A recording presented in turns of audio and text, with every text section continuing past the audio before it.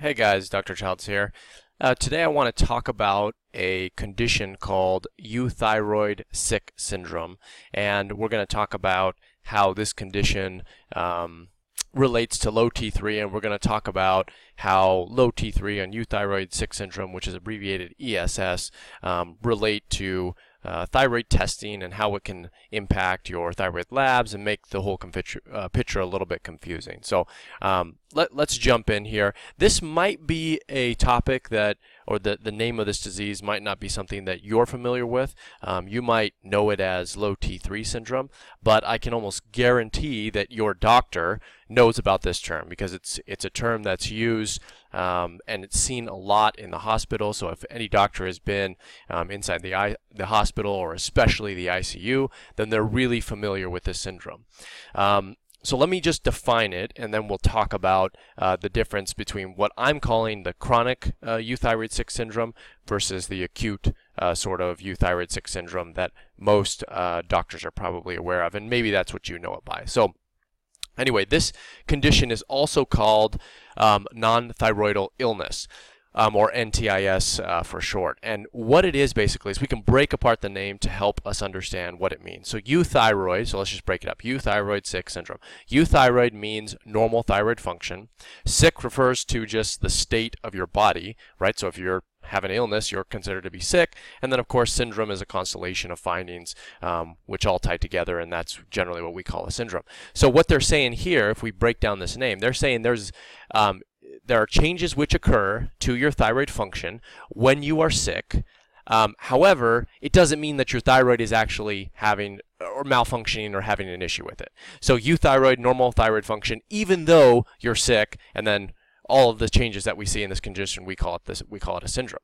And so what this is really is it's a condition that is seen especially in people who are really sick, usually in the ICU. So if you come in to the hospital, you probably, you would be, most of the time, people aren't aware of their visits if they're really sick for a number of reasons. But let's just say you come into the hospital, you're diagnosed with like sepsis or pneumonia, you go into the ICU. Doctors know that if they checked your thyroid function, that everything would be wonky. Okay, that's why they almost refuse to check TSHs in the hospital. In fact, I remember when I was in residency, our attendings when we were admitting people from the ER, if they ever saw a TSH, they would usually be upset about it because it would always be abnormal. And now you're put in this weird situation where you're like, okay, is it actually real? Is it not real? Does this person have thyroid disease? Is their medication off? Or what? You just don't know. And so it's kind of sad, but it's true. Most doctors just say, well, then I don't want to know if it's abnormal because then they're not responsible for treating it. It's a bad way of approaching thyroid disease, but this does actually occur behind the scenes, just for what it's worth. So anyway, that's how people understand euthyroid sick syndrome.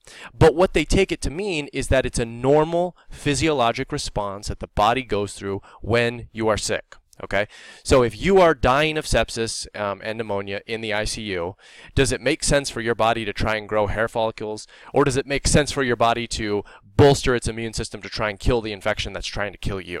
Okay, so what is felt, these changes are probably some physiologic protective mechanism meant to help your body get better in times of illness. And that makes sense, okay? And this goes by several different names. Low T3 syndrome, okay, and you can identify this based off of lab testing.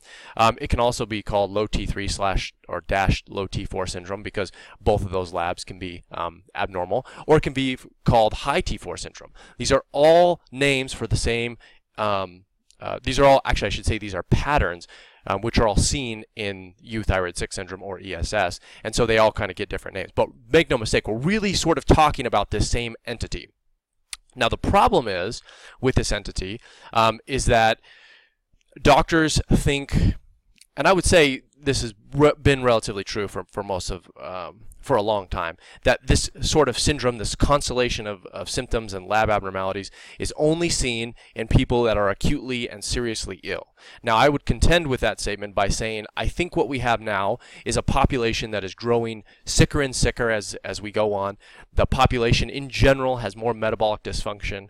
Our diets are worse than they've ever been. We have increasing tax on the body due to nutrient deficiencies, all sorts of problems which are causing chronic illness. And the chronic illness that we see is manifested by metabolic dysfunction. You may have high blood pressure, you may have high cholesterol, you may have thyroid disease, you may have PCOS, you may have premature ovarian issues and low progesterone and high estrogen.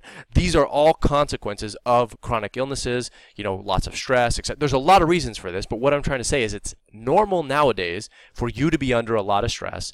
And I'm arguing here that it's the reason that we have such a big issue, or one of the reasons I should say, with treating thyroid disease is that there are many, many people out there who are suffering from a chronic version of euthyroid sick syndrome.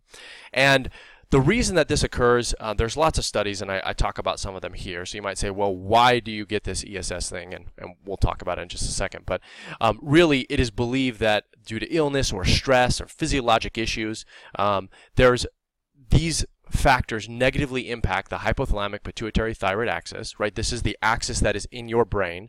So your hypothalamus and pituitary, those two organs and tissues talk to your thyroid gland, which is in your neck, and then they tell the thyroid to produce thyroid hormone.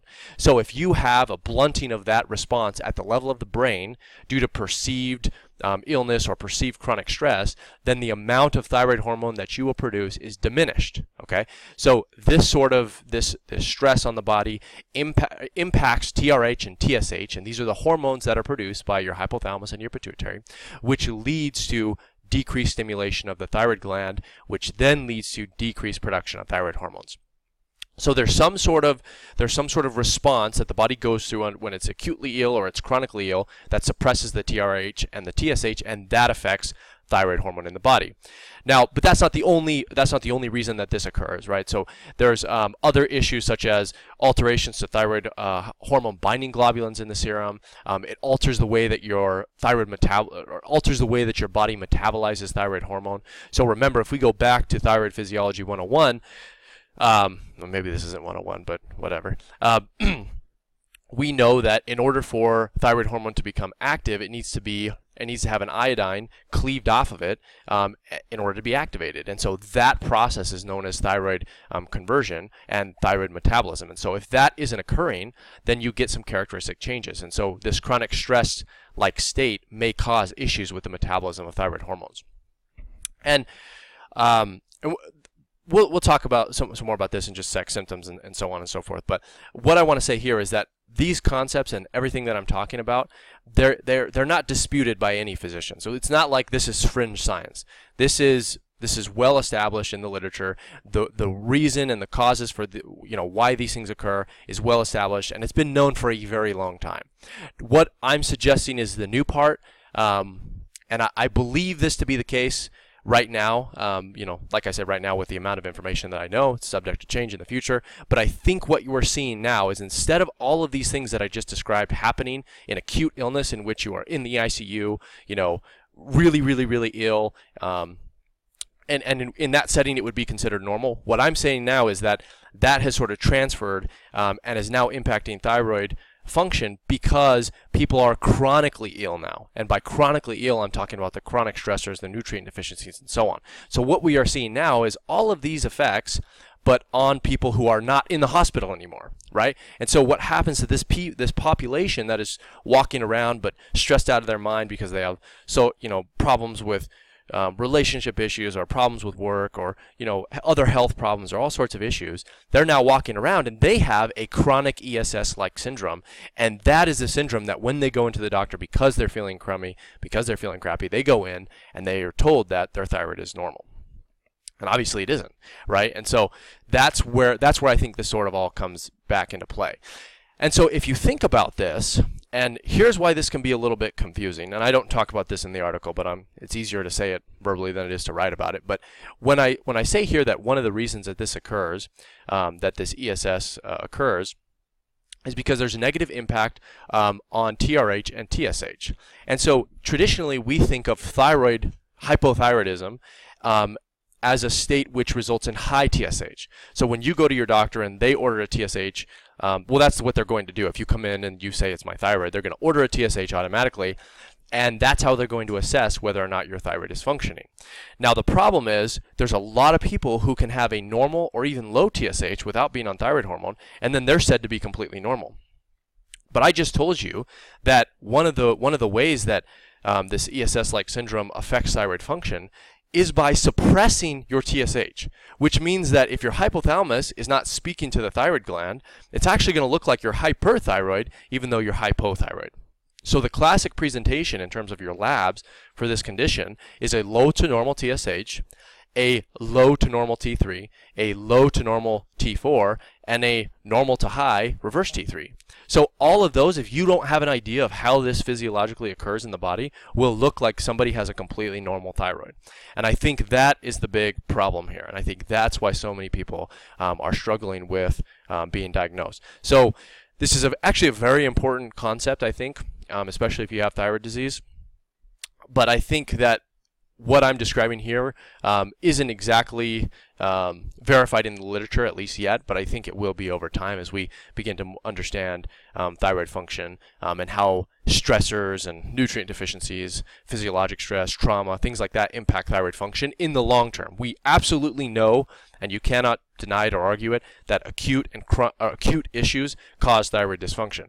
We don't quite know or haven't developed a large enough body of evidence to prove that chronic stressors does the exact same thing. But I think it does, and I think that will eventually come to light over time. So anyway, let's go back to ESS and does it cause symptoms? So this is where it can kind of be confusing. In general, if you listen to what I said before, in the acute sort of issue, like you're in the ICU, it's probably not going to cause symptoms that you can or at least symptoms that you can identify, right? It's hard to tell that you're fatigued or that you're constipated when you're in the hospital in an ICU bed, on 3 antibiotics because you're septic. It's going to be difficult to differentiate symptoms. However, in the outpatient, it's a different story. You might actually be ill and you might actually be sick. And if you are going to be sick and if you're going to have symptoms, then they will be the typical symptoms associated with hypothyroidism.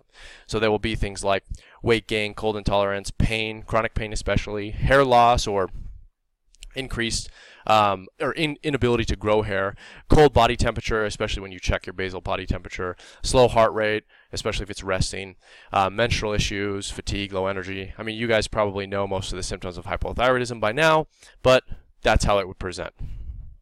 So we've kind of already talked about this. I kind of jumped the gun and talked about all this stuff, but basically what I'm trying to say here is that it's the chronic issue that causes the problem. Okay, it's not. If you just get a little bit stressed out for, let's say, a period of 3 to 4 months, there might be some physiologic changes to thyroid function, but it's not the type of stuff that I think will persist long term. However, if that happens, and that triggers an autoimmune disease, and then and then also you have a little bit of high blood pressure that you're taking medication for, and then then you have spousal issues, or and then things just start stacking on top of each other. That's when you get into problems. That's the sort of chronic stress that I'm talking about, and it might take years to do this. But think about it. Think about over your life. Think about the amount of stress that you've been under for various reasons. When I would see patients, I would kind of ask them, and I would have them tell me about when did they first notice their thyroid issues.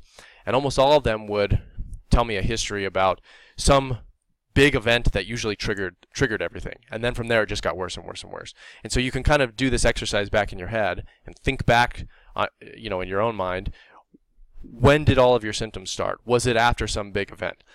If it was, and you don't have Hashimoto's, then you might have some of this sort of issue that I'm talking about, this ESS-like problem. Now, let me say here, the reason I talk about low T3 versus thyroid 6 syndrome versus regular hypothyroidism is that this is its own entity. So if you're listening to this and you're saying, well, that sounds interesting, or this might be me, this is just a cause of thyroid dysfunction. I don't even think that necessarily a large portion of people fit into this category, but I still think it's an important category nonetheless, which is why we're talking about it. So perhaps only something like 5 to 10% of people, I'm making that number up, but you get an idea, might actually suffer from this issue. Not everyone will, but it's still worth understanding. So I talk about low T3 versus ESS here, and really, I think they're sort of low T3 and ESS can be sort of similar syndromes in and of themselves. So I don't think there's a huge difference, except in terms of if it should be treated or not. Now, prevailing thought right now is that ESS, if you notice it, should not be treated. Now, whether your doctor thinks or knows that you have it, and this is his logic or her logic. That could be the case. I highly doubt it, but it could be.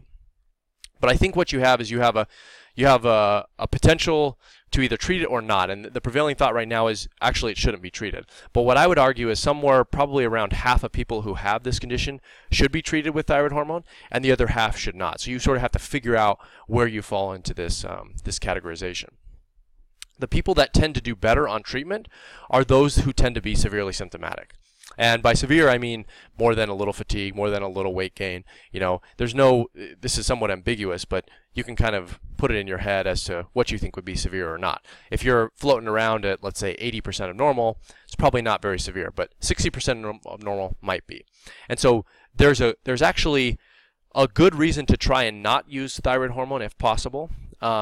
Because the idea is this: the reason that your thyroid is having issues is not because you inherently have a thyroid issue to begin with. It's because of some sort of stressful or illness or whatever it is causing dysfunction at the physiologic level. So the best case scenario is to actually remove that stressor, to impact that in some way that will sort of, you know, lift the brakes or stop the brakes on the thyroid physiology, and it will return to normal. Now that's ideal. That's how it should work if you can. However, at some point, if your thyroid function has been suppressed for so long and you have persistent thyroid dysfunction, then it's going to be hard, even if you remove the stimulus, to get back to normal, because thyroid issues, they're going to drag down other hormones in your body. So it's going to affect your testosterone, your estrogen, your progesterone, your cortisol, etc. So if you've been depressed for so long, and I don't mean depressed like emotionally depressed, I mean like thyroid function as being depressed. If that has been low for so long, it's unlikely that just managing those symptoms or just managing the stress will be sufficient to relieve all of your symptoms. So that sort of has to be dealt with on an individual basis.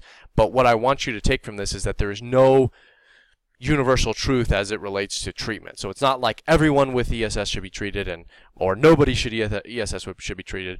Instead, you should sort of evaluate it on a case-by-case basis and determine from there. I go into a lot more detail here.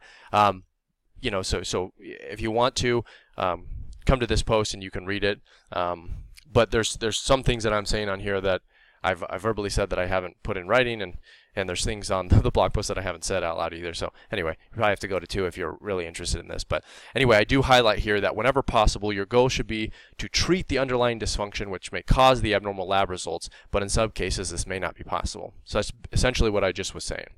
In terms of treatment, most of the time, you're going to need to use a T3 medication if you have low T3 syndrome and true ESS in this sort of chronic setting. The reason for that is the blunting. If you remember, if we go way back to the beginning of this conversation, I said one of the problems of ESS is that you have disordered thyroid metabolism and conversion. So it doesn't make sense to give someone T4 in this setting because they're probably not going to be able to convert it very well. So instead of doing that, you bypass the conversion process by giving someone directly T3.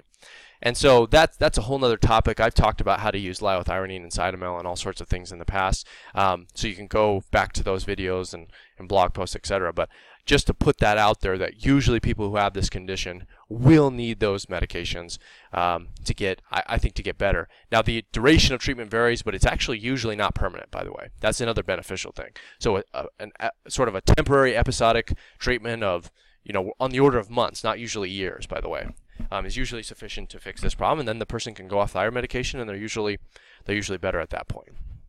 So anyway, wrapping this all up, I think that there is a case to be made that there's an emerging thyroid disease and dysfunction that I would lump into sort of this chronic ESS-like category that has some very specific changes.